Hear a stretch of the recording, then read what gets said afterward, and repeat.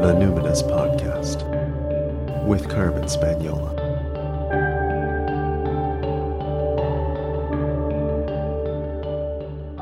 Hi there, and welcome to the Numinous Podcast, where we have interesting conversations with everyday folks about the mysteries of life.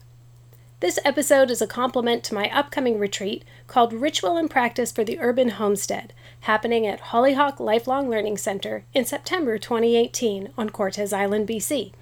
It's a 5-day gathering to process earth grief and climate anxiety, and to learn rituals of self and community care that build the resilience required to live in troubled times. For more information, go to hollyhock.ca and search for Ritual and Practice for the Urban Homestead. My guest today is Tiffany Joseph. I met Tiffany at a language revitalization workshop, and I was so drawn to her for several reasons. Not only was she clearly gifted at language learning, but also at both visual and oral storytelling. Over time, I learned that Tiffany is also an astrologer, videographer, early childhood educator, habitat and land rehabilitation activist, a cultural revitalist, and I would say a knowledge keeper. Plus, she's a wife and mother to 3 children. To me, all of those activities are important for collapse resilience, and I wondered if Tiffany thought about it that way too. Over 90 minutes, I was gifted with many stories and ways of thinking about these things. We met for this conversation at my office, on the territory of the Lekwungen-speaking peoples, the Songhees and Esquimalt First Nations, commonly known as Victoria, BC. So Tiffany, what identities do you lead with? It's easy if I just kind of introduce myself how I normally introduce myself when I am in a circle or when I have to do a territory acknowledgement. So, Tiffany Joseph, the Nesnet, Slesin at Satnich, E at Hopmish, Halisin at Jaslas Eitlangs, Halilatsin at Homalchustin Ohomeoch, Ina Joseph, then a Tain, Patrick Joseph, then a Main, Yvonne, Schananacht, then a Sila Lat, Wheeler Joseph, then a Sila Lat, Diwanamot, then a Sila, E Tchui Chalachap, then a Sila Lat. So, I said my name is Tiffany Joseph. I am Satnich and Hopmish. I live in Jaslasp, and I grew up in Humalchsin Ohomeoch, which is Capilano Reserve, and Jaslasp is Sartlip First Nation, Sartlip Reserve, and that's on Brentwood Bay, known as Brentwood Bay. Humalchsin is known as Capilano Reserve. It's like right on the border of North and West Vancouver, right under Lionsgate Bridge. My mother and father are Patrick and Ina Joseph. My grandparents are late Yvonne and late Willard Joseph. Her maiden name was Paul with 2 L's. My grandmother is Geraldine Underwood, and my late grandfather is George Underwood. My grandmother's maiden name is Thorne, and she's from Cowichan.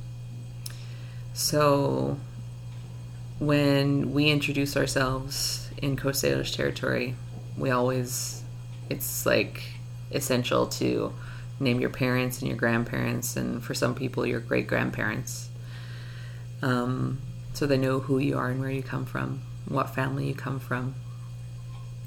One of my teachers in life, her name is Chowanis, and she has a Sinchothan name that was given to her. It's Chietmuch. It's owl in our language. She always says, she's like, I know who I gotta talk to. You know, if you say something, I know who I gotta talk to, and that's what it's about. For our accountability for the words and the way we carry ourselves in the world. Those are the people. They'll know if they know who my parents and grandparents are. Like, okay, I might not know her mom, but I know her auntie, and I'm going to go tell her auntie what's up. And what's up might be Tiffany's out hanging out late at the mall or something like that. Yeah. Or we're concerned about her, bringing her back into the fold. Is it that kind of thing? Mm-hmm. Oh, that's great. Or it could be good things. Mm-hmm. Tiffany and so were making eyes at each other. They might, could be a liaison happening. Yeah. I'm really struck by something that sounds very fortunate for you, that the intermarriages all seem to be through tribes, nations, bands that probably traded quite a lot, and like these are all like geographically quite close. Mm-hmm. It doesn't sound like, you're not like, oh, I have Anishinaabe, and you have like all Coast Salish peoples in your lineage. That's pretty amazing. Mm-hmm.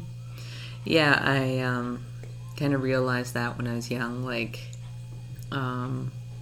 So my father, both of his parents are Squamish. Even that, in terms of like, for anyone who knows anything about the Indian Act and being a status Indian and membership codes, like that in itself is quite a privilege. But even before I was thinking about that, although I was thinking about that early on, I will say. Yeah, that's pretty young. Just that ancestral connection to a place. Or to a territory, I should say, and which really, if you look at the way we name countries, like the Squamish country, it really is a country, if you think about it. But we call them territories. Having that very strong connection, and then my grandma's, I don't know if it's her mother or grandmother, is from Darcy, which is still not very far from Squamish Nation territory. It's like Lil'wat territory, who are our neighbors, and they're my family because they're so closely related through my grandmother's mother or grandmother. It's so close, and that's why when it comes to like ecosystems and place and territory and acknowledging territory, like it's so important to me. Not because of any political thing, but because like I can be from different families and different nations, yet they're so close, and that's like there's a sacredness to that. There's a beauty to that. There's like those nations, the way we look at what separates them is really the ecology of a place. The interior Salish people, the Lil'wat people, that side of my ancestry, the way they dried fish was wind drying fish. But you can't accomplish that in Coast Salish territory. Down in Squamish. Yeah. It's too wet. Yeah. And that's just, it's literally the difference of like kilometers. Mm-hmm. It's literally the difference of like walking a path. Mm-hmm. But they're already in a rain shadow. Mm-hmm. And we're previous to the rain shadow starting, so that makes a difference. My ancestors lived in pit houses, but I'm imagining that my Squamish ancestors quit that because of water changing.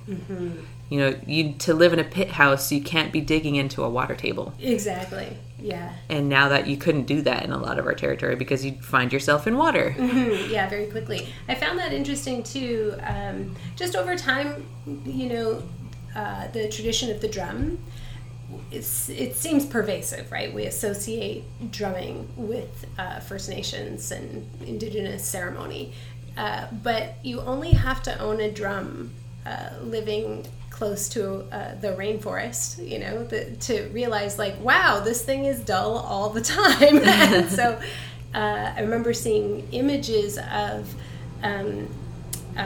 people where the cedar is in the ground and they were banging on the cedar to make the percussive rhythm, but it wasn't necessarily always with leathers and things like that, because if that only makes sense in like a certain very specific context, or you'd have to keep it by the fire all the time or something like that. And I remember thinking, oh, the subtleties and the nuance of this, like this, the ecosystem really determines what your sacred tools are going to be, and there can be trade, and that's special, but it doesn't necessarily mean that like, oh, that's from that tradition.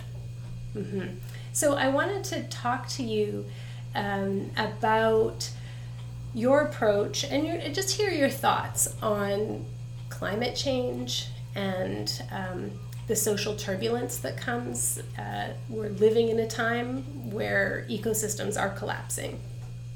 And when I think about indigenous cultures in North America, catastrophic collapse is very fresh.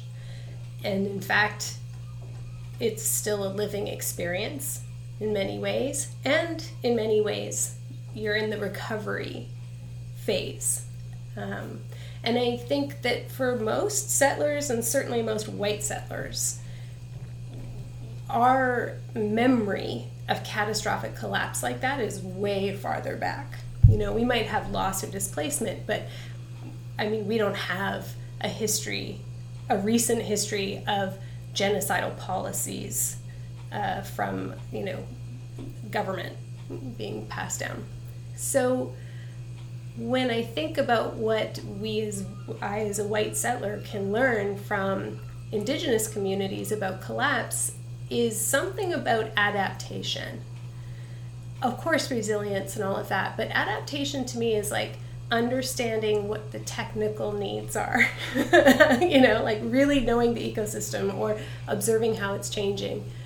And so I'm just curious, when you think about what advantages you might have having this very recent knowledge when it comes to preparing for different kinds of converging emergencies and the slow collapse of imperialist empire that you're waiting out. What would you say are some of the contributions that white settler culture might want to sit up and pay attention to? So when it comes to like collapse and things like that, I often say that people come to Coast Salish territory. I don't often use that term, but I will at this point in time, because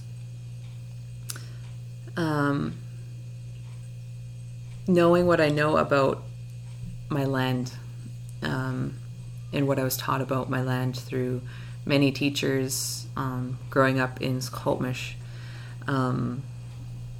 all my language teachers, all the singers, and how they would share things that their elders shared with them, and all the Shaker ministers. Our territory of Squamish, when there's some oral tradition that's shared, but a lot of these things we have to access through things that anthropologists or linguists had conversations that they had and documented with their elders as well. A lot of people have the same stories that were recorded with these anthropologists and stuff, but they might have forgotten, or they didn't write it down, so therefore they didn't have that specific story. It would have to be somehow remembered at some point in time. But example like Sanak. I was told Sanak, which is Kitsilano, was a place where many other Coast Salish nations would come to find master canoe builders. So, there's a strength there of that place of building canoes, of economy. And each place would have been known for certain things. So this village would be known for its clams, and this place would be known for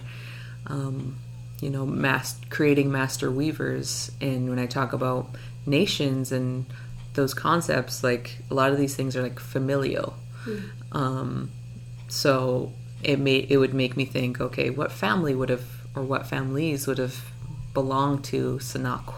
What families would have belonged to Aslahan or Humalchistan? And what drew them to those relationships with those animals, which are food, right? Mm-hmm. When it comes to things like clams or whatever. And, that there's a strength that comes through that relationship, but also the plants as medicines that would be in each place. And a lot of people, I was told, would come to Squamish for the medicines that existed in our land. And so I knew that was the ancestral history of the land that I came from, and I just felt very honored, humbled, and blessed, and hoped I could one day understand that medicine in a very deeply spiritual, emotional way that is necessary to work with medicine that does not exist in Western medicine. And also I came to a realization that people are still coming to our territory for medicine. Like, that doesn't change. The nature of a place does not change. Would you say, do you mean if we put this in kind of the like modern, like help my colonialist mind understand, you mean like people still are drawn to the West Coast and maybe they don't know why, but there's something about the land that's medicine, and you actually happen to know that it's because there's literally medicine in the land? Is that what you mean? Yeah. But also it's like spirit, it's spirit, right? Like the spirit of the land is medicine, and there it's just tuning in, right? But even then, like, subconsciously, all these elderly people are coming to like retire here. They're like, oh, I'm not feeling too well. Where am I gonna feel better? And they're like, oh, Coast Salish territory. And of course, talking about adaptation, people are trying to adapt to old age, but they're not trying to adapt to the land. That's the kind of thing that that came to mind when I was like thinking about, you talked about adaptation and like, people immigrating to Turtle Island was adaptation. However, what was missing was creating a relationship with the indigenous peoples here, getting to understand the land and the medicine of the land, the spirit of the land, everything that existed here. That part was missing. And I grew up with the privilege of a lot of stories being shared in community, but I didn't have any directly from my family, like, spoken to me. And also, like, I always say this to you, like, I grew up playing Super Nintendo, playing Nintendo. I didn't grow up harvesting berries or fishing or any of that. I grew up in a very urbanized way. So I really had to,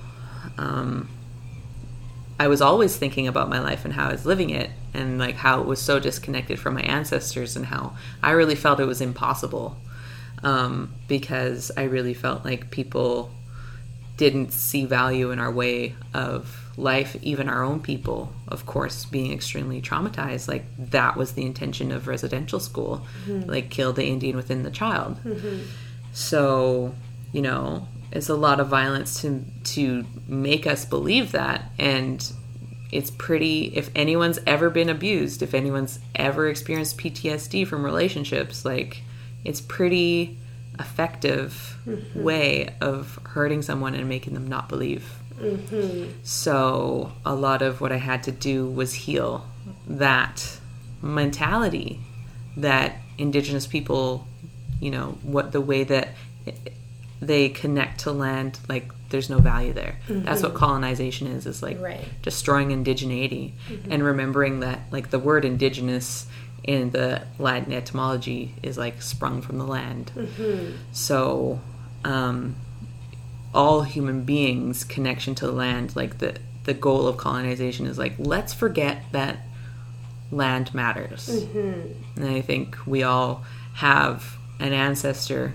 Of course, my ancestors are just like, it's not very far. I still have ancestors alive, who are like, the land, we need to have a connection to the land. And I've restored that within myself. I'm like, I need connection to the land, like, I'm here now. It just took a lot of healing from trauma to get here.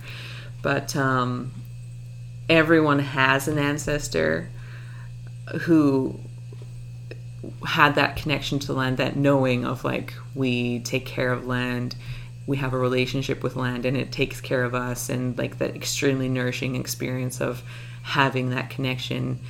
Unfortunately for European people, it might have to go centuries or millennia back, depending on what family you're from, right? Mm-hmm. Like, I don't remember which teacher, if it was maybe Malidoma Somé or maybe Daniel Four, but somebody just said it in a really articulate way for like white folk like me, that it was like you might have to think back 1,000 years, so it's beyond remembered names, but everybody had an ancestor who lived and died on the same land as everyone they knew who had lived and died.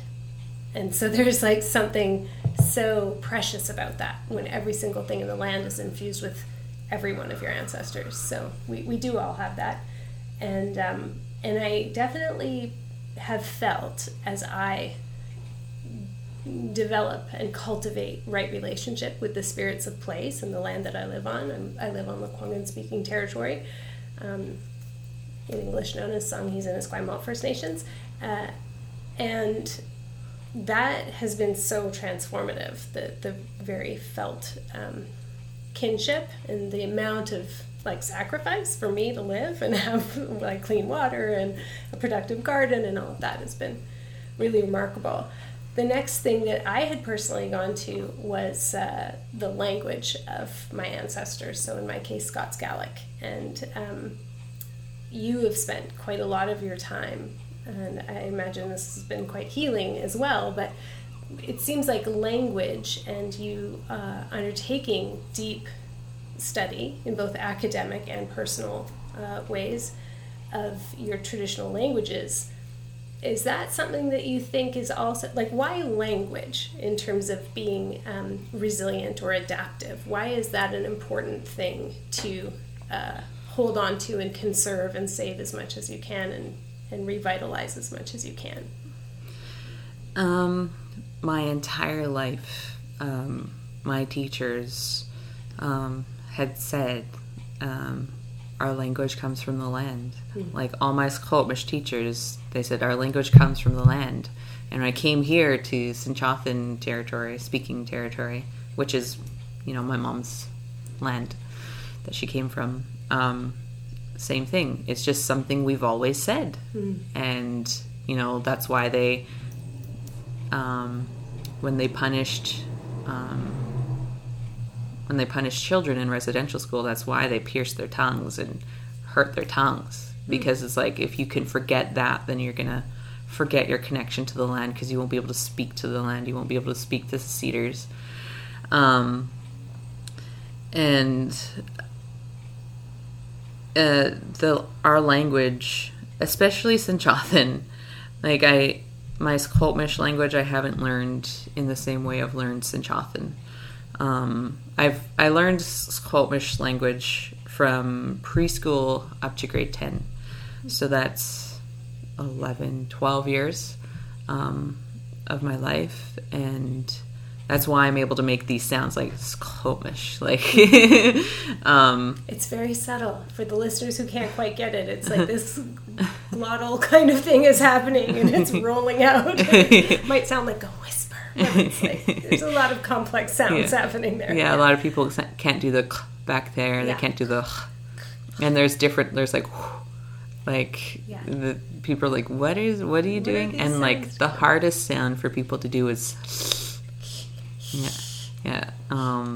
it's kind of like when Ernie laughs in Sesame Street. Are you getting it? Yeah.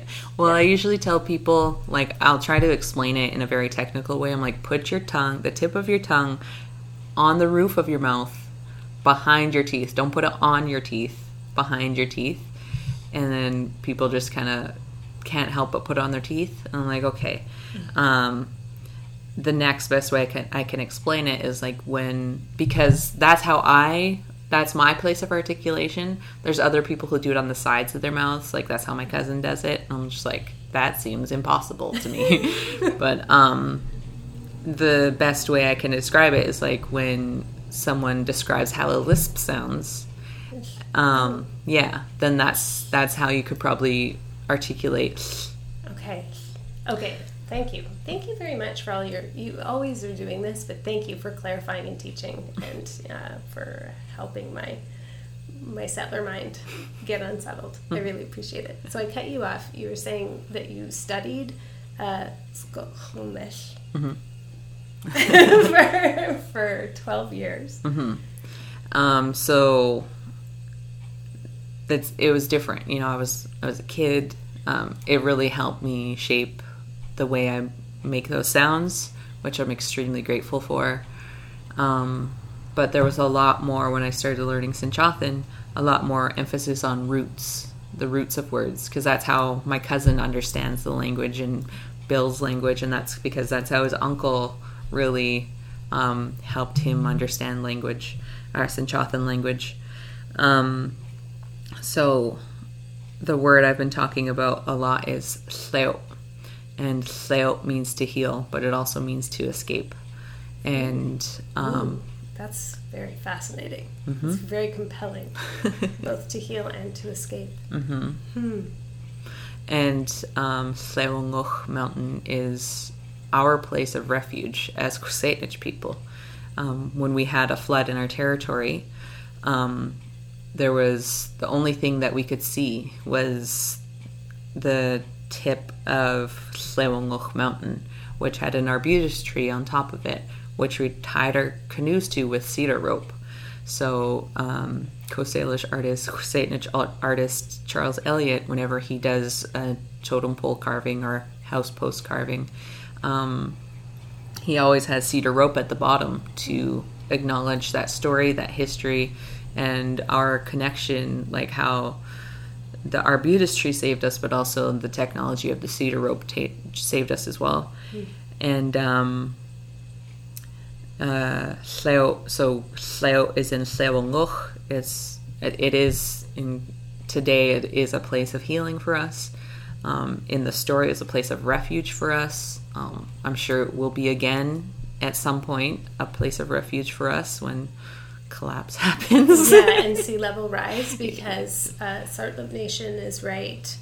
Like, that land is right in Brentwood Bay, right? Like, it's at the water. So I don't know exactly. I mean, I know that sea level is affected differently depending on the land formations. But generally in Canada, they didn't put the reserves in, like, the prime real estate, right? It's, like, probably in a danger zone, I would imagine. Have you looked at what sea level rise will do to your home reserve? No, I haven't. But yeah, we're right on the water. I can walk down to the beach from my husband's family's property. So beautiful right now, but in case of big flood again, you guys have the stories of where to go. Yeah, which is nice. When I was growing up, my aunt would always say that the elders, she's like, the elders say we're stupid for not having canoes in our, on our roofs. She's like, one day it's gonna happen again. We're gonna have a flood again, and we need canoes on our roofs to make sure we'll be safe. And meanwhile, she doesn't have a canoe on her roof. Right, but she's passing along vital information. She's like, I don't plan to survive, but for you fools who are gonna try, you might want to. Yeah.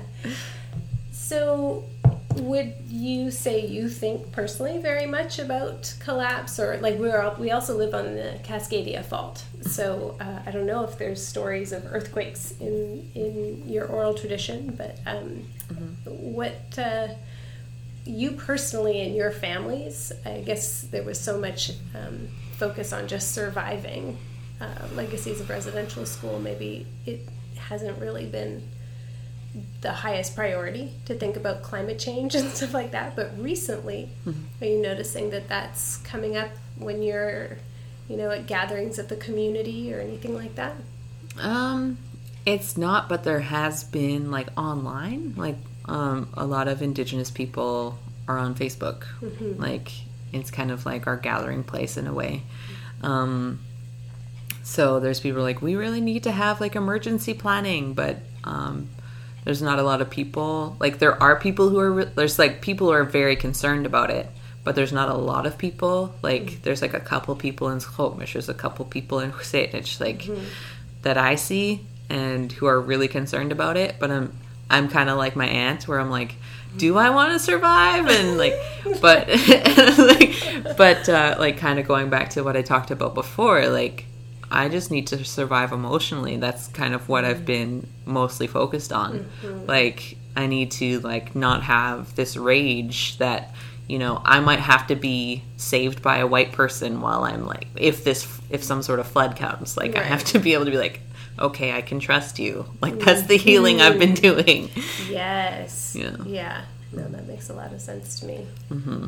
But to like continue on the thing with like language, like the language does come from the land, and learning language has been, I guess, a way of like adapting too, because I need to, like, if I'm going to survive some sort of catastrophe, the best way that my people have taught me how is to know how to speak to the land, the plants. The plants have prayer names. The salmon have prayer names. Prayer names, like you would address them differently in a prayer than if you were hunting them, for instance, kind of thing? Okay. Well, no, you would be praying to them while you hunt. Okay. That's a very interesting question. So, like, you would have to have hold a sacredness to an animal to be able to hunt it. Right. So you wouldn't, if you're telling a story about how you killed it, don't use the prayer name. Right. But if you are, like, asking it to sacrifice its life for you and, like, you know, nourish you and your family, you're going to be praying to it. I remember Johnny Rice from a song he's explaining to me. I can't remember the words for it, but he said, well, we have one name if I'm just talking about salmon, but then if I've caught this salmon and I'm going to eat it, now the name, which I guess maybe is what you're saying, a prayer name, is now you're my sibling.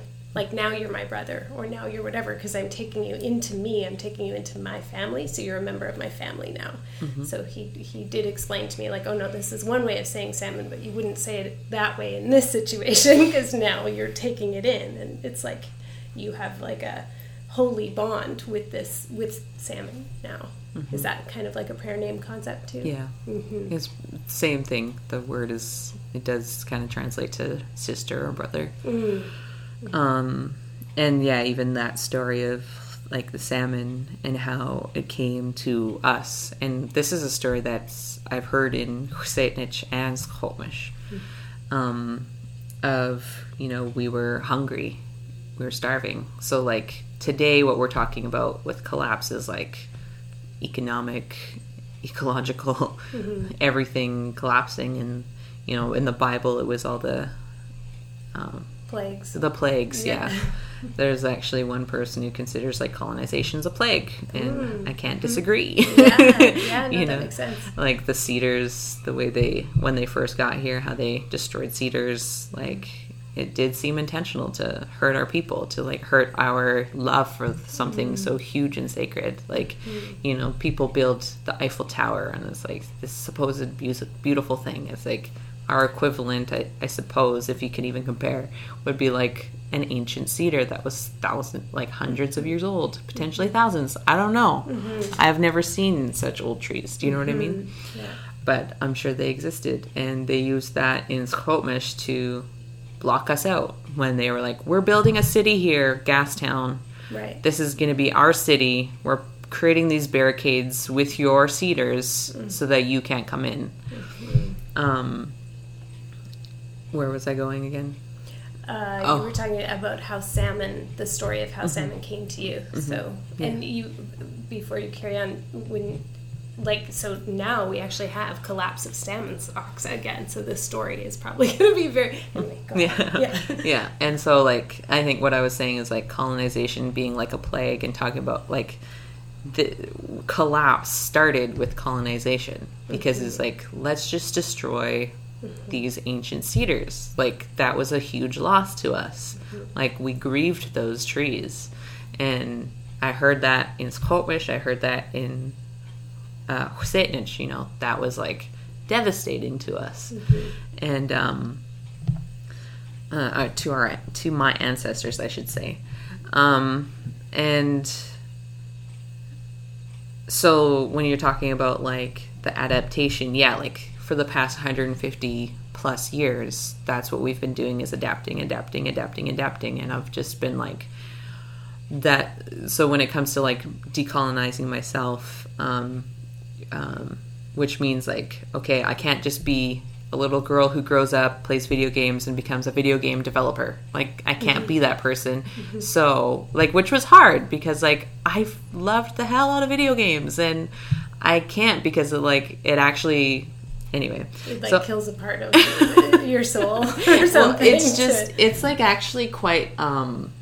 video games... they're a great way to escape because, you know, there's a lot of crap going on.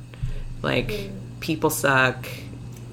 what's happening in the world sucks, but winning this game, like trying to figure out this game, I feel like I'm accomplishing something. But that's all in your head. Your body is still going through all these triggers. Like you get really frustrated when you can't pass a level or pass a game. Like you don't really kind of realize it. Like you know you're frustrated, but like I don't know what would be the word, viscerally, somatically. Like the attunement is a little bit cut off, so you're not noticing these reactions. Yeah, like physiologically, it's just you're super stressed. Like at least I was. I was just like, ugh, and like it's unsustainable and probably would have really made me sick. So I had to quit playing video games. But what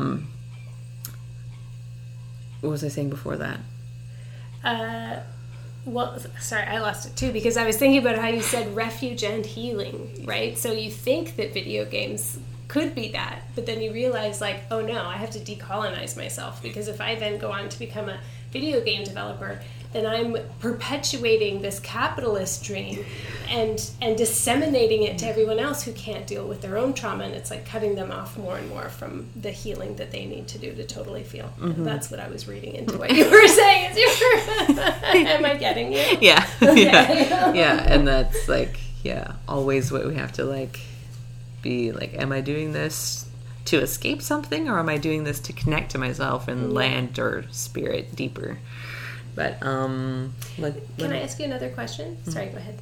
I was just going to try and think of where I was going. I was talking about like colonization being like a plague, and how the adaptation that we've been doing, or that I've been doing personally, is just like remembering those teachings. Like I'm like, how can I apply this teaching? How can I apply this teaching? How can I apply this teaching? And how it's like it's hard. You know, if you don't have somebody guiding you through this, it's hard if that connection actually has been damaged. Like, you know, I've ancestral have trauma of like sexual abuse to break that bond, physical abuse to break that bond, brainwashing to break that bond that I've had to break that was instilled in my DNA. You know, and no one was there to like help me really understand it like on a one-to-one level. Those teachings were the way that people could help me. Just like the salmon story, how does that apply to life right now? The flood story, how does that apply to life right now? Stories about the eagle and the thunderbird, and like how can I apply that to life right now? How is that a connection to my ancestors? Like it has to be that. You know, I didn't really have a way of like conceptualizing that and applying it to life, and I still am trying to figure it out in a lot of ways. But just remembering things that people gave to me, like these stories are something. They're not physical, but it's still a gift. And I'm really grateful to, again, those teachers of Skolmish who gave me teachings, and the healers in the community who shared stories, and people in my family who maybe they didn't tell me directly, but, you know, they'd get up and speak, or like they'd be talking around me, like my dad and his siblings or his cousins. And I was listening. Like that was my job, was to sit there and listen, and like that was how they learned. So, you know, that's just how it was.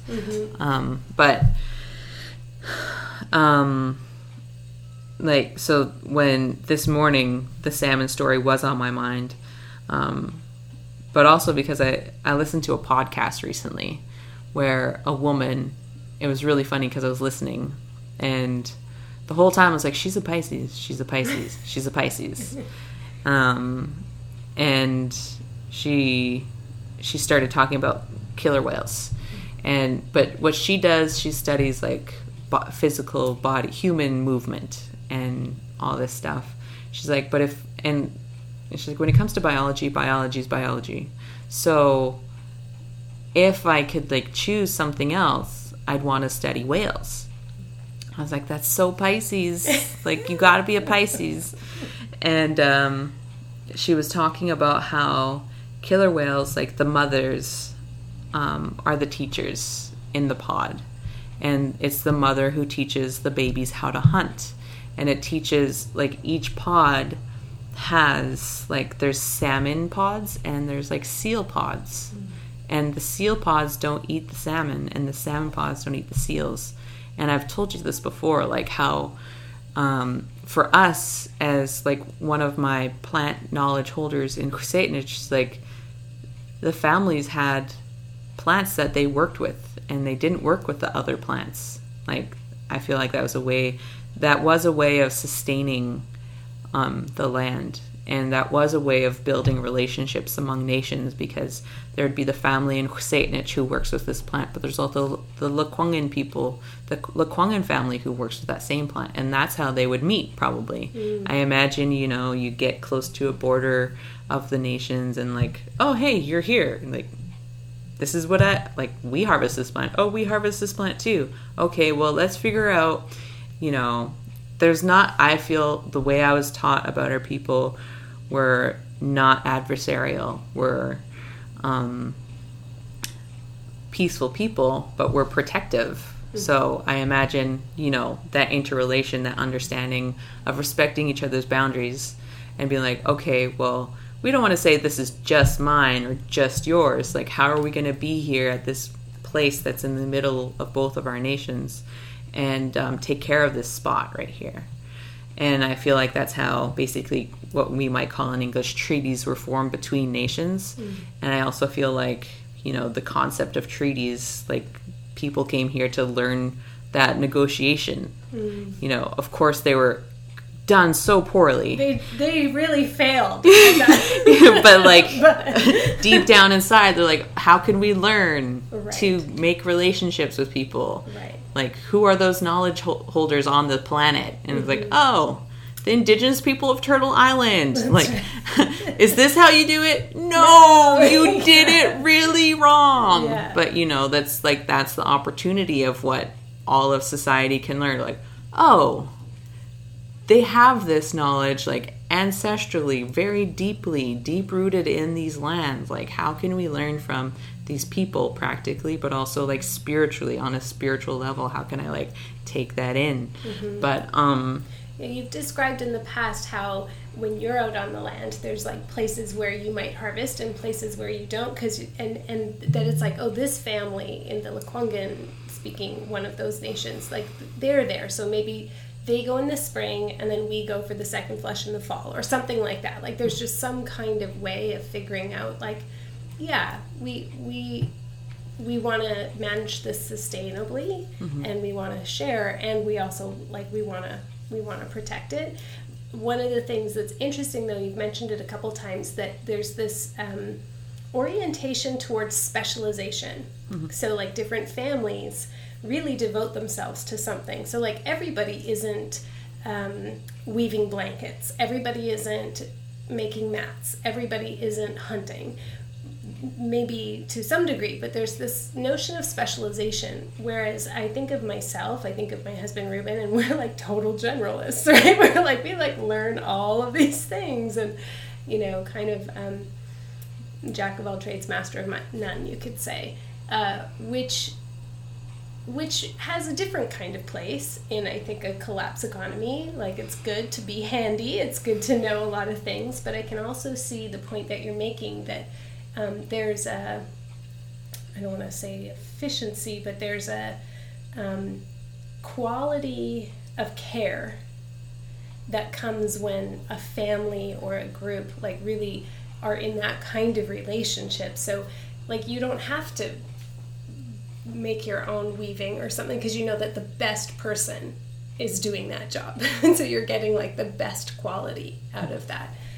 That feels like a really interesting lesson, because, like, I guess it's my last episode I published with John Michael Greer was talking about how in the last several years economically, capitalism has said, yeah, specialize, like be a video game developer, not a web jack of all trades, be this very specialist occupation, but that in a collapsed society, that's less useful because there's like an economic precarity. If there's a collapse in a certain part of the economy and you don't have other skills, like you're kind of screwed. But when it's land-based instead of like fake world game-based, it's different. It's like we kind of need to adapt to getting a little bit closer to what is produced where we live and who's good at that. And if I'm not good at any one thing, how can I be useful to those people so that they can focus on their work? Yeah, don't try to grow tomatoes if that's not your specialty. Let the person who can grow tomatoes grow it and grow enough for everybody. Yeah, we're like that with compost. Like, we don't actually have enough space or heat or like a good place in our yard to do compost. And we obviously take care of our scraps, but like we have to bring in compost to make our garden good. But guess what? There's people with like horses and cattle and stuff who can make really awesome compost, and it's worth it for us to sort of move it around. So I was like continuing on with the train of thought that I was going on with the killer whales when I heard about this through the podcast, was that the killer whales teach the offspring how to hunt and what's food and what's their food that they have a relationship with or that they belong to. Do you know what I mean? Mm-hmm. And seeing that mirrored to me by one of the Satanich knowledge keepers about plants, saying that each family had plants that they belonged to. I feel like that's either it's a resonance from the whales, or we could have actually observed whales living in that way, and even wolves living in that way of like, okay, these are the timber wolves and these are the coastal wolves, Mm-hmm. These are the whales that hunt salmon, these are the whales that hunt seal, and we as people have to do that too, here on this land and around these waters. I keep saying the land, but really we're water people. We live on the salt water here in Ghost Salish territory. My Squamish ancestors lived by the sea, but along rivers and close to glaciers.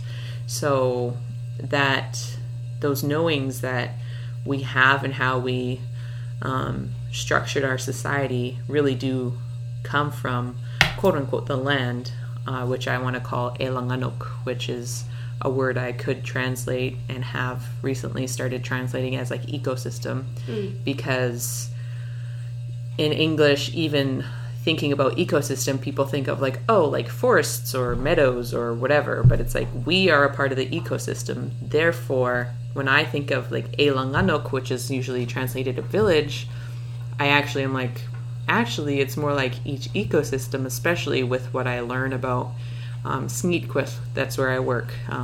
It's the place of blue grouse, but there's no blue grouse there anymore. But how that is a forest ecosystem. It's a coastal Douglas fir ecosystem. And Huchasas, which is literally 5-minute drive away, is another ecosystem. It's more Gary Oak-like. It's known as the place of maples to some. So, these very short distances away have ecosystems. They're villages to us, but when you study them in a colonial concept, it's like, this ecosystem. You know what? That ecosystem happened to be our village. Right. Well, I'm still going though. Oh, sorry. Go ahead. Sorry. So we learned these things from the land. And so when I was young and fearing like this collapse that had pre-existed me and would be continuing through my adulthood, throughout my entire life, and that would be what my children inherit, I was like, okay, well, learning from the land and the water, doing my best to connect to the ancestors somehow, because I'm just like sitting there like, are you guys telling me anything? Like, I'm trying to listen and I can't hear you, and I just hope I'm doing my best.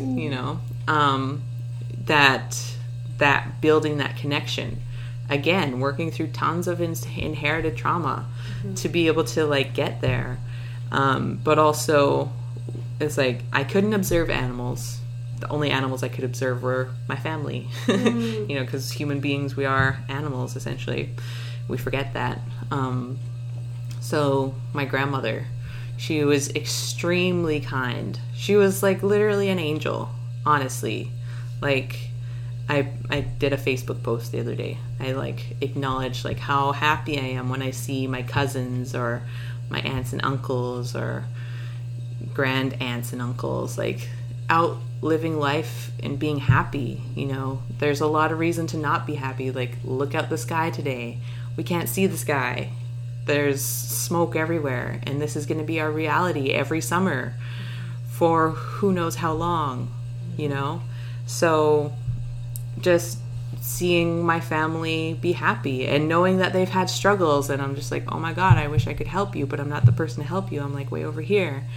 But I hope you're getting the help you need, you know, those prayers. Like, my grandma always taught us to pray, and praying, holding hands, you know, it wasn't about, I mean, she was Catholic and we did pray with our hands together in front of our chest, but when she got me and my sisters to pray with her, we all held hands.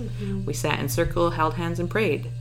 So just like, what did my grandma teach me? And, you know, these stories that were shared with me through a lot of teachers in community, but also, you know, my uncles were those teachers as well to other people.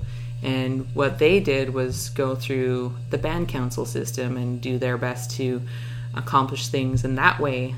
And I knew I was like, I really appreciate what you have done, what you continue to do, but I know that way is not going to be effective. You know, that collapse thinking was there. Like, being involved in the colonial system is not going to help. At least not for me. Tiffany's the emotional person who needs to cry. So Tiffany's going to do that and do that well. And, you know, like, I know your chart, like, you're a Venus and Virgo, so you're like, I need to get things in order. And I'm a Venus and Taurus, so it's like connecting to the land, like beauty, like be beautiful. That's my inheritance from my grandmother as well. It's my inheritance from my father. Like, be a beautiful person, be this soul. Like, part of that really is like how I'm going to survive. I'm like, just be super nice, Tiffany, and people are going to take care of you and feed you. It's true. I want to take care of you. I'll get everything in order. Like, that's what I'm counting on. Yeah. I'm counting on like being a heart of gold and just like being taken care of, because I'm like not useless, but I'm next to it. No, that's not true. No, yeah. Well, you have also other areas of specialization that still work with one foot in both worlds. Like, you could do astrology charts for everybody and help them know how they're going to get through collapse. Through these next few transits. Just feed me. That's all I need. That's right. Like, I'll counsel you all you want. Just feed me and these kids. And my kids. Really feed those kids. They matter more than me. Like, if they're not fed, I'll be so worried. But I can't feed them, so please feed them. So that reminds me again of the story of the salmon, because you said because our people were hungry, so there was some this is relevant for us now because salmon stocks collapsed, but would you be willing to share what you can from the story of the salmon? Like, what is that story? What can I learn, Tiffany, from the salmon story? Yeah. And yeah, like, this is, you know, again, reinforcing that connection to land and water and animals, ecosystem, for me and the way I think anyway. There was a time when our people were experiencing famine and we just didn't have enough food. So there was people who went out on a canoe and paddled to the island of the salmon. And I remember when I was hearing this story that there was like just black surrounded the island, and they didn't really know what that was. They were like, it could have been because there were so many longhouses there that they were burning so much fires that the smoke went up and landed in the water. Like, that's how big that village was. But they had to paddle through this black water, and they arrived on the shores and basically asked permission to be there in their territory and explained, like we're suffering, we're hungry, and we're coming to you to ask for help. And then what the salmon people said was that they would help, but they're like, you have to stay here and feast with us first. So they were there, and I just remember going through that, like, oh my God, they were like so hungry, and they get there and they're like, we'll feed you, and like how they must have been like, thank the Creator, we're going to eat, but also like we really need to feed our people back home, and like that feeling of like, it must have been so like, I don't know, polarizing maybe, of like being like, we finally got somewhere and we're gonna get to eat, but oh my God, everyone's suffering back home. There's definitely some emotional tension there, like between guilt and also, but this is what we have to do to get them to help us, so okay.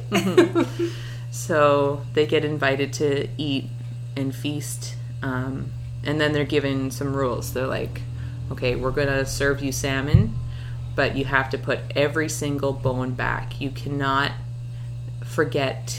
leave any bones behind. So everybody would eat, and somebody would come around and collect the bones. And they did that probably for 4 nights. And then one night somebody was like, I just want to see what's going to happen. What happens if I hide a bone? So the person came around again with to collect all the bones, and this person hid a piece of bone. And I think everyone went to sleep, and everyone was woken up, and they're like, what did you do? And everyone comes together, and then a child comes forward, and they're missing half of their face. Because these bones were literally these people, this village of salmon people. It was literally their bodies that they were feeding to the people. And by not returning the bones, you were not allowing them to reincarnate, basically. Right. Regenerate back into this human form that they had met them in. And so the version that was like published was like, and so they scolded him for doing that, but I'm pretty sure they killed that person for doing that, for not following the rules. And but that is why, like, when I was growing up, we were taught it was so important to place every bone from salmon that you received, like, put it back into the river, in Squamish, like, we put it into the river because we're river people. And of course that practice is not, if somebody's going out and getting sushi, those salmon bones aren't going back into the water. So, that's our spiritual and our cultural belief. Like, that's why the salmon stocks aren't, because we're not replenishing the ecosystem with the nutrients and care and returning to the cycle. Is that what you mean? But also, like, those salmon don't get a chance to find home again. Yeah. We know how salmon cycles are now, right? Yeah. Like, they go globally. Yeah. And we've also cut off their rivers. Like, we've changed their rivers. Right. So, I know people who do restoration work of the Squamish. So many languages in my mouth right now. The Squamish River watershed, and they're repairing that river so that salmon can go up that river again. But it's been lots of work for years and years, and it's all about getting the money for that. And I'm going to have a drink of tea. Yeah, well, that sounds good. And it makes me wonder. I'm like, do I believe in this scientifically, and rationally, or do I believe this spiritually? Like, what are we supposed to do? Like, I know that I feel it's extremely important to bring the bones back. I feel that that is something that human beings need to do. That there is a spiritual existing thing that needs to happen, so that it's literally their bones in their lives, and that's why they're not coming back, because it's like, where's my body? But also, like, of course, there's like the scientific thing of like the bones disintegrating, replenishing, and providing nutrients to the water. And also like our relationship to salmon as Coast Salish people.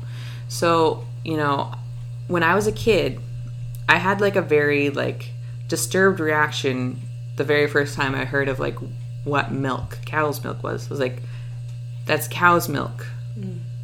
That was supposed to be for a calf, and yet we're drinking it. It doesn't make sense to me. I was like, Mom, why are we doing this? Teachers, why are you telling me that this is necessary for my health? I thought it was weird. Instantly. Same with honey. Like, they're like, I'm like, what is that? And I'm like, it's from bees. How do they make it? It's bee puke. Who decided to get bee puke? You know, I'm sure though, like I have this story of salmon that I can connect to. I imagine that there was a point where people were hungry and like needed food, and they're like, go to the bee and ask them to help you. Go to the cow and ask them to help you. And there's people who have deep ancestral relationship to cows. And there's people who have deep ancestral relationship to honey, or to bees, honeybees. I personally don't. So I still think it's kind of weird. Like I just had honey in my tea, but I'm just like, I'm doing this because I just hope somebody has a good story about honeybees somewhere. I hope they do. Okay, so great segue, Tiffany. Can you tell the story of Samsamaya? I can. But did I finish my last thought is the question first. The salmon, you know, we have this relationship. So my question that I'm sitting with is, do we stop eating salmon so that the killer whales can have that food? Or is it we have to repair that relationship with salmon so that like I think there's people who need to eat honey. I think there's people who need to drink milk. I'm not those people, but am I a person who needs to eat salmon? And is that part of the ecosystem and the relationship between human beings, salmon, and killer whales? And of course, there's the ecological protection that needs to happen. You know, like repairing rivers and streams so that salmon can spawn in those places. Like, I believe in that. Obviously, I do land restoration work. But they're like, spiritually, am I supposed to be eating salmon and returning their bones so that, you know, for future generations, they're going to have salmon? Or am I supposed to do this at least to strengthen myself for when they're gone forever? And this is, you know, I have that, I'll build that ancestral connection and bond to the land and the water so that one day, whatever happens, like, you know, Tiffany's 7th generation descendant remembers that relationship with salmon, and however that manifests of like, it might not be salmon again, it might be something else. What I'm doing now is, in my life, is educating people about pollinators, because all of that education about pollinators is going to help people take care of land. So when forest fires happen, there's a reforestation planting plan that people can follow. I can't remember the person's name that my teacher referenced. My teacher in terms of like land restoration is Judith Lynn Arney. I've learned so much about Sneakwith and Zihong, which are two places where she's done land restoration work. Would I recognize those places if you said their name in English? Yeah. Sneakwith is Todd Inlet, right where the creek is. That was one thing I wanted to mention too, like when I talk about land and water, like, and language coming from the land and water, like our first village is Sneakwith, and the first creek that we would have had a relationship with is Huachacha. And that's literally the description of how the creek sounds. Right. Huachacha. So when I say language comes from land, like you literally hear it in the onomatopoeia of the way we speak. I love that you just used the word onomatopoeia. It's like one of the best English language words ever. So thank you. I like the way you said it even. So good. Yeah. You just drop it. $10 word in there. So good. And what was the other? Oh, sorry. It was Todd Inlet. Yeah, and Zihong, which is like close to like where Island View Beach is, but it's the reserve side. Okay. Yeah. Yeah. And that place, when I talked about like ecosystems, like that place has like over a dozen ecosystem things within it, which is like, I was just like, wow. You know, talk about diversity. Totally. Okay, so now, Tiffany, talk about pollinators. So, I wrote a story about a bee because, if we take care of pollinators, especially the indigenous pollinators, all of that is going to help people connect to land again, but also realize by we need to take care of these pollinators because they pollinate our food, and they'll learn a lot more from the land, from these pollinators, because they're gonna be like, oh, these flowers are so beautiful, this is when they flower, and when those flowers die back, these ones flower, like the succession planting. And again, beauty, right? Human beings, we're not the most intelligent, we're when it comes to pollinators, the most highly studied are butterflies. Why? Because they're beautiful. So all I can do is bring beauty into the world and be beautiful, to help people, hey, aren't these butterflies and bees so amazing? They're yeah, and Tiffany, your voice is sweet like honey. I know. But also, do you want to learn about these pollinators? I'm totally signed up. I'm totally signed up. And it's kind of it's a bit of a it's messing my mind a little bit that this has all been totally intentional. I feel kind of worked over, but it feels so good that I'm okay, Tiffany. I've been charmed. Go ahead. Yeah, exactly. I mean, it's what I had actually, if you consider where I came from, before this, it's okay, your gesture right now, you're this right here that you're looking at, is so beautiful. I love it. Yeah, I mean, it's miracle. You're a miracle. You're radiantly miraculous. I say that with no jest. Yeah. You are a radiant person, so it's working. It's been my goal. It's what I was just I don't know. I'm good at a lot of things, but no one appreciates those things. Just be pretty. Well, it's not pretty. It's beauty, which is different. It is. Beauty has, I think it was Isabel Rossellini or somebody who said, beauty is much closer to ugly than it is to pretty, because it is about truth.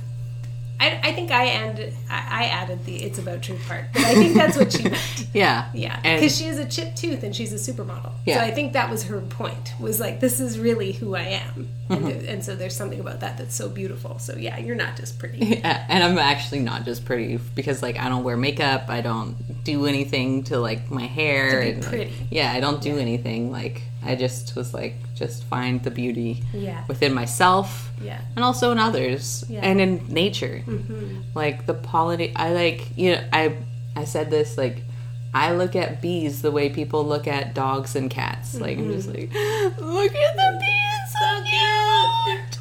Hey, I read the other day that you actually can pet bumblebees, and there was this big fat one on a dahlia the other day, and of course, bumblebees usually get knocked out in a dahlia. They just are totally intoxicated and they just kind of nap there.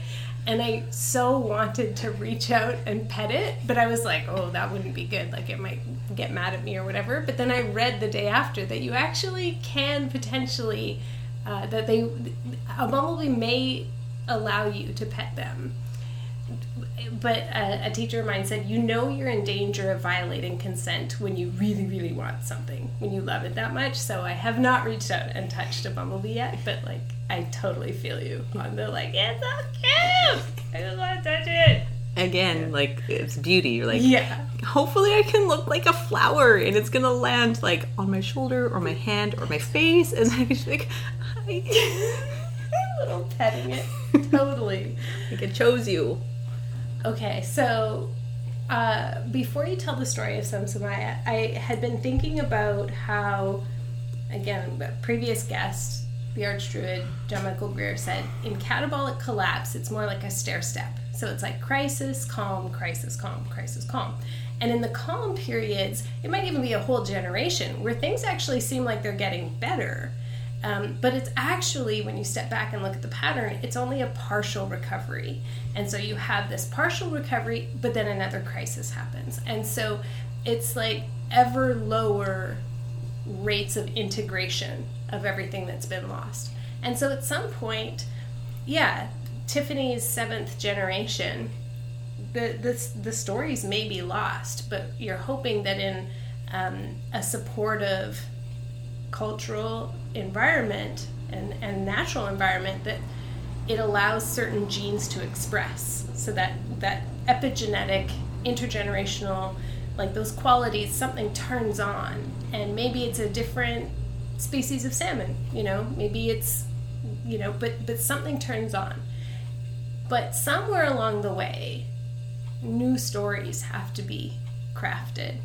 So you wrote this story. How much of it is new and how much of it is based on things that you might have known? There's some details in this story that I was like, oh, did they have like polyamorous relationships or like multiple wives? Like, which nation is that? Like, I had all these questions, and then I had to stop and be like, this is new. This is like inspired by historical events, but it's like creative nonfiction or whatever they call that. So could you kind of set up a little bit your story about the bee? So I was a part of a pollinator workshop. Sorry, I'm also aware of the time. It's 12:30. 12:30. Okay. I'll try. Do it quick. Yeah. Sorry. I was a part of a 2-day pollinator workshop. So it was like 2 8-hour-long days, pretty much, of like learning about pollinators from pollinator researcher, basically bee researcher, Dr. Laura Morandin, and made possible by Habitat Acquisitions Trust and the Pollinator Partnership of Vancouver Island.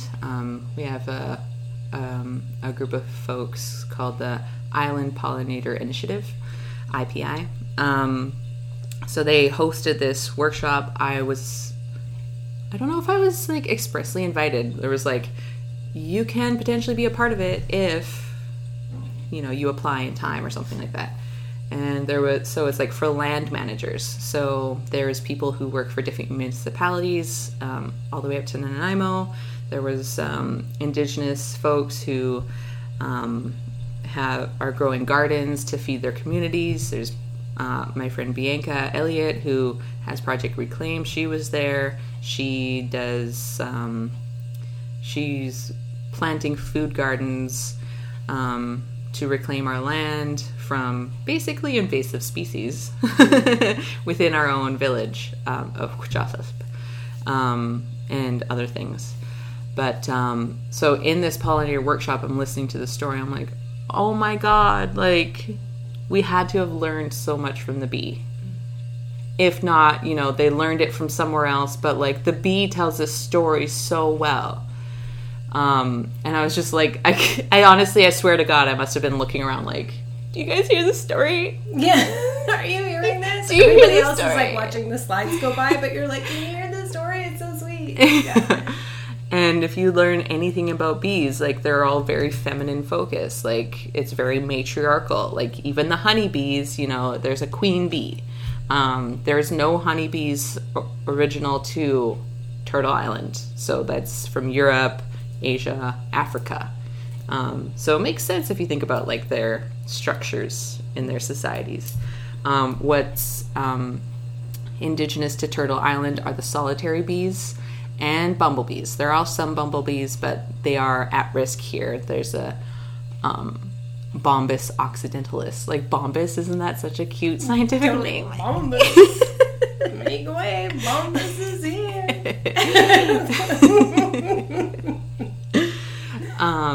So the western, I believe it's called like the western bumblebee, is like at risk. So I'm just like, we need to plant flowers for it.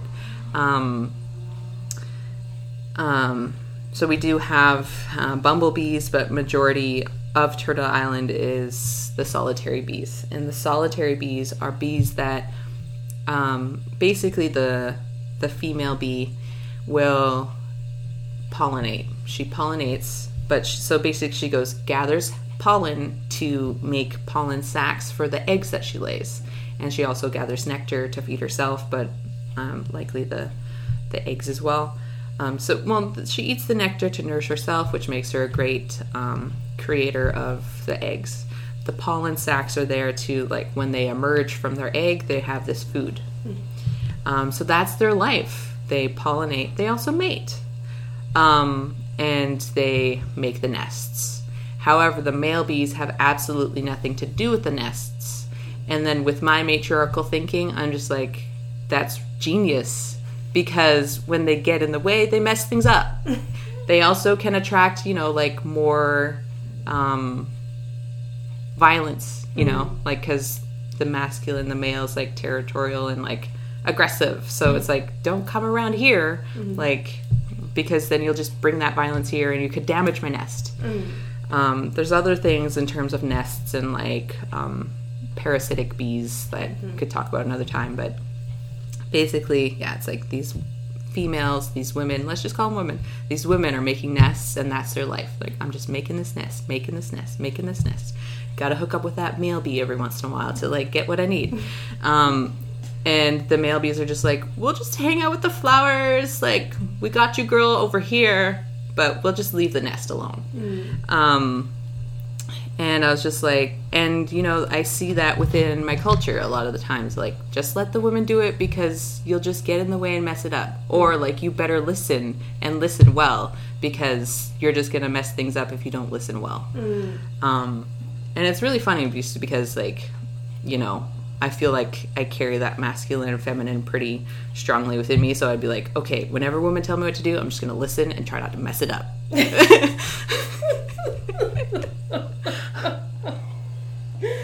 That's the best way I can do my job. Right. And, so I, like, saw this story emerging from the information I was getting about the bees. And also, there was, like, non-monogamous, there's polyamorous relationships. The way it's told, like, for my life, it was that, like, these men are, like, CM, that's our word for, like, highly respected people.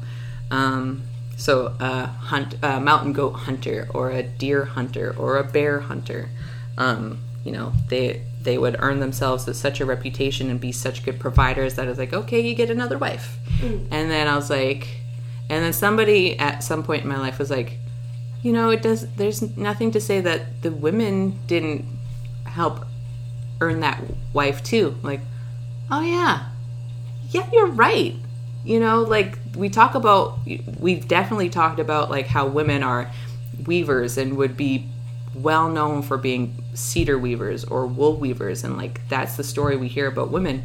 And I was like, you know what, they actually could have basically quote unquote earned this right in our society to have another spouse. Yeah, okay. Like I just as you said that the first time, I was like, oh, wait a second, because especially if you have kids, it would be so freaking helpful to have another wife around, but not necessarily another dad, right? So it's like, okay, you're a really great provider. You're gone on the hunt a lot, or like, because it's big game hunting. I mean, it's just a much larger, it's a different kind of time commitment than, say, salmon, let's say. So you're gone a lot, but that doesn't mean that I don't have to, like, I have a lot of stuff I've got to do here. It would be nice to have a helper. So, the first wife is probably, doing all of the raising and the gathering and the weaving and all this stuff, but then that becomes support for him to do his work, and if she does that well, then you could earn another wife, like a sister wife. That would be like, as you're describing it, I'm like, oh my god, that would be so awesome. Like, I see this now as like I guess I'm just seeing it less patriarchally and more from a matriarchal perspective, that like, quote unquote, earning another wife would be very cool. Yeah, it's like you, especially if you get to choose, you could like make friends. And that's kind of like detailed in a bit in the story, where like, I'm talking about Kachatla, who's like, I named the second wife Kachatla, which is the word for spider, because she is the person who taught our people to weave. So that's why in the story I do my best to like share that she teaches weaving, but she's a hunter, because spiders, I very much consider them hunters. And also, like, in our society, everyone was like, you talked about being a generalist, like everyone was a generalist, but there definitely was specialists, and it was like, be a generalist but also find your specialty, because, or I was just like, I'll just find my specialty right now. But, I do have skills. I shouldn't, like, you have a lot of skills. Yeah. No, I like that description. Like, you are a generalist, and having your specialty is a very useful thing to have. You can switch gears really easily. Yeah, like, I'm just like, I'll take on that masculine energy right now and just be like, I let the women tell me what to do, and I follow. That's kind of how I handle my generalist role. I'm just like, I'll be a good... I won't get in your way, but I just really want to help you get what you need to get done. I'm enjoying this worldview. Like, I can totally sign up for this. This sounds kind of like my life. I like it. So can you share with the listeners like the brief version of Samsamaya? I'll try to off the top of my head. So one day there was a girl named Samsamaya, and she was raised by her family to love the land which she came from. They taught her how to use all the plants as medicines and dyes, and as tools. She loved making tule mats and horsetail mats, which were used to create shelter when people would go out camping, but it was also used to keep houses warm, the longhouses warm. So people, and it was used to create comfort. And when women were pregnant, she liked being able to be there to support them, but also create medicines for them in this time of transitioning into the life-giving role, the caregiver role. She liked being able to be there to support them. And she absolutely loved berries. And so when she was out on the land, she'd go acknowledge every flower and every berrying plant and the flowers that created them. Because her family taught her that it was important to acknowledge everything around you. And at one point, after helping so many women through their pregnancies, every once in a while she'd get a little baby fever. And as she got older, she'd get more baby fever. And of course, the people around her would be like, you would make such a great mother. You're going to make such beautiful babies. Won't it be great when you can find like a good partner to make these beautiful babies with? And she's like, yeah, but I really love my land. And when I get married, I have to leave here. I have to go live with him. So if I'm going to go live with him, like how am I going to part ways with my land? And, her baby fever got ramped up again, and everyone's like, okay, we're going to find you somebody. And she's like, okay, fine. Like, the only thing she could imagine loving more than her land was having her own baby. So she said, okay, like, I'll meet these men. And the first man comes, and she's like, do you have my absolute favorite plant in your territory? I love the camas. Do you have any camas? And he says no. And she's like, I can't marry you. And so the second guy comes along. He's like, we have camas. And she's like, okay. Do you have my second favorite plant? We have snowberry. That's my second favorite plant. And he's like, yeah, we do. And we eat it. And she's like, ugh, we don't eat snowberry here. Like, you can't poison my children. I can't marry you. And the third man comes. He's like, we have camas and we have snowberry. And I use snowberry to poison the tips of my arrows so that when I am in war, it's a poison. And she's like, okay. I can be with you. And, she's like, oh my God, I'm going to have a baby. And so she goes to live with this man, and he already has a wife. Sorry, I should mention the wedding first. So she chooses this man. She's excited that she's going to make a baby. They get married in a field of camas. And when she moves to his territory, to his village, he already has another wife, and the wife's name is Kachatla. Kachatla is a master weaver, and she's an incredible hunter. And Samsamaya and Kachatla, they spend a lot of time together. Their husband is not around very often. He's out doing hunting and fishing and stuff like that. And Samsamaya gets to learn how to hunt from Kachatla, because there's things that you can hunt that are, smaller, on the kind of like day-to-day type things. And she learns how to weave from Kachatla, and she shares how she weaves with her tule mats and blankets. And they form a really good bond and a good rapport with one another. And at one point, Samsamaya is pregnant, and she's realizing, like, my life here is going to be, I'm not going to have much of a relationship with my husband. I'm going to have a great relationship with Kachatla, but this isn't how I want to live. I want to go back home, like, where all that support and love that I want in my life, I have that. I want to raise my baby there. So she leaves. And before she leaves, she trades some tule and horsetail mats for Kachatla's wool and cedar woven blankets. So she has all this warmth for her to take home, to be home with while she's growing this baby inside. So she returns home, and she has all her blankets and mats, and she's getting ready because it's winter time. When it's winter time, you can't go out on the waters, you can't go out and harvest anymore. This is the time to really like take care of yourself and be in our spiritual ceremonies. So she's really prepared to for this downtime. And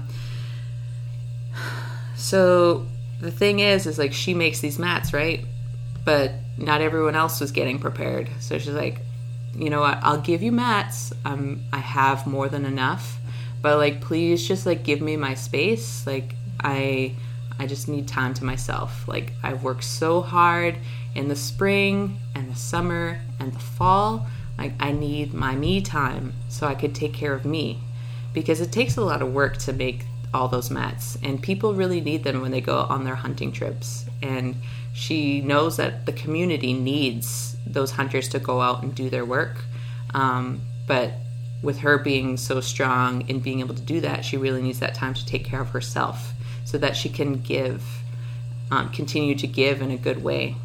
Because we always believe you have to do things with a good heart and good mind. Mm-hmm. So she takes the winter time to grieve, and she would reflect on the year and realize the hurts that she had experienced throughout the year, and she would take the time to cry. So she would use the snowberries, she would make an infusion and just wash herself with the snowberry infusion. And while she's growing this baby and going through these emotions, she would just, if she was getting a bit too emotional, she'd start humming songs,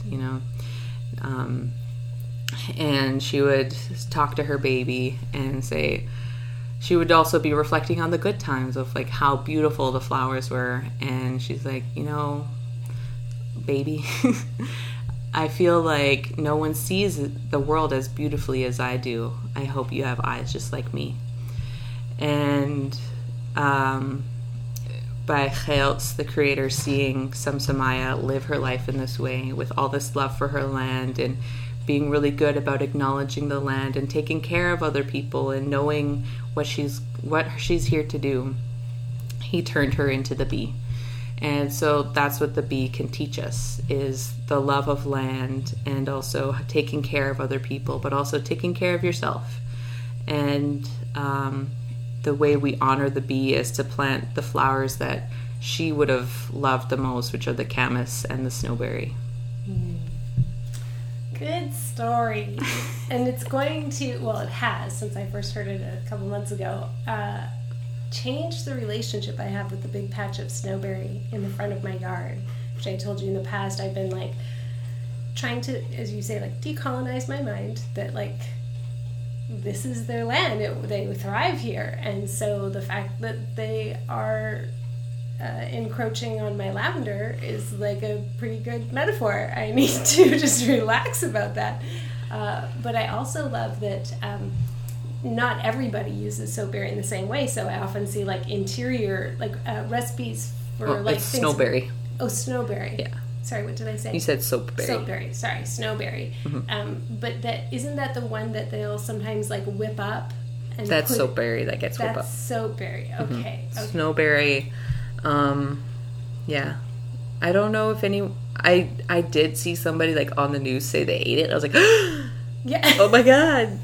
Where are they from? Like, should my children procreate with them? I'm not sure. Like, should I be mindful of that? Like, that's dangerous. But some people would eat it. I think some people, yeah. Like, it's, there's, like, maybe in small amounts. I'm pretty sure, like, if you ate too much of it, like, any human being would, like, not.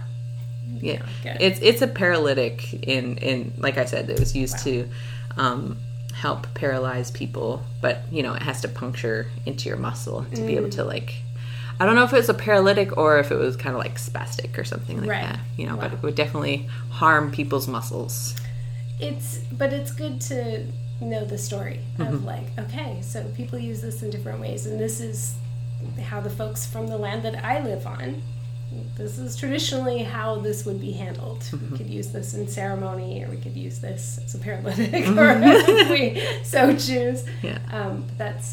I've really appreciated having that little bit of knowledge, because I feel like my relationship, it shifts my relationship for sure once I know something about this plant and how to express its selfness, you know, its itness. So last question then. You talked about beauty as one of the ways that you seek joy and create love in the world, even in such dire times. What are a few of the things that you are finding the most beautiful and joyful? How are you cultivating beauty specifically in your life? Well, writing the bee story is like one of them, and just being really sharing. I think a lot of people, Indigenous people to Turtle Island, Indigenous people to what we know as India, you know, South Asia, you know, these are people who have lots of medicines that are used today by a lot of people. We're very protective, or we want to be very protective of our medicines, and like really call to attention, like, hey, we're living in third world situations, and you are making a multi-million-dollar corporation off of this medicine that you learned from us. Like, can there be some, you know, resource sharing there, you know, or giving back to the people from whom you took? But it's really hard to, like, if I get too conscious of like what I'm sharing, then I get hurt. Like, it hurts my heart. I'm just like, I'm supposed to share. I know that the colonizers are take, but I can't change who I am. Like, I can't change how I was raised. Like, it's in my soul to give. Therefore, I must create. So I'm going to create a story about a bee that I can share. You know, there's other stories that I definitely can't share. So it's like, create things that you can share. I mentioned, like, I've been thinking about seagulls lately, and how I don't think they're probably appreciated by a lot of people, but this is our karma, you know. These are the consequences of, like, you killed all the other birds with your colonization. This is the bird we have, and this is that bird that I can connect with no matter where I go. So I should create a seagull song. So I want to do that. It hasn't quite come to me yet, or maybe it has, I don't know. Because, yeah, they acknowledge me now. They're acknowledging me more. But also, I just want to be able to create things that I can share because they come from me. And being mindful of, like, okay, where does this come from? If there is other knowledge, and, like, how can I share it in a way that I'm still protecting the land and the medicines? Because, you know, people have learned about stinging nettle, like, oh, stinging nettle, I'm just going to go clear out a whole patch of stinging nettle because it's medicine. And it's like, that's not how Indigenous people harvest. We harvest only 20% of something. And even then, it's like the Garryoke ecosystem itself is like 5% of what it was prior to colonization. Right. So it's like 20% of what? Right. I'm like, okay, plant flowers, because people are attracted to beauty. That's like my goal, and like, you know, putting that idea out there, and I want to create a resource so that people can like, I'm like, okay, this is a seed mix that you can create, or we can create together to spread around a bit, because there's so many patches of grass that are like, it's great now the city of Victoria is not watering the grass over the summer. Like, thank you, city of Victoria. But did you know that there's some flowers out there that are drought tolerant and could look really amazing and beautiful if you just didn't kill them in the first place? Like, first of all. But second of all, like, maybe we should just plant them again. And maybe people will be like, oh, this place is beautiful. It's not a desert, you know, in the summertime. It's lush. We come from a lush place. And the reason people don't see that is because they're trying to make colonial plants exist in Coast Salish territory. It's like, if you planted the Coast Salish plants, they would be green right now, and they'd be flowering right now. You know, like, so just doing that. And it does come from love, you know, like, that's the thing. Like, I've been taught not to be spiteful. I definitely have moments of feeling spite, but like, that's not how I want to carry out the work I do.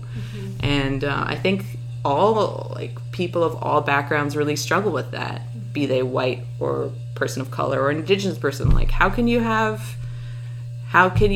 like justify not being angry? And I'm like, it's how they taught me. That's what the land taught my people. So I'm trying to like create a world where that's how we carry ourselves. Like, we take that time to take care of ourselves in the winter time, because there are hard feelings that we experience, but we still have to have that joy in how we carry ourselves. But we still need to take time to take care of, you know, the grief, the rage, the anger. Like, those are valid feelings, but you just don't take that onto your work. We also had cultural practices as like, you know what, you're not going to cook. You're in grief. For 4 years, you're in grief. So you won't cook. We're going to cook for you. Like, not only did we encourage people to take time to take care of themselves, we were like, hey, it's our job to take care of you.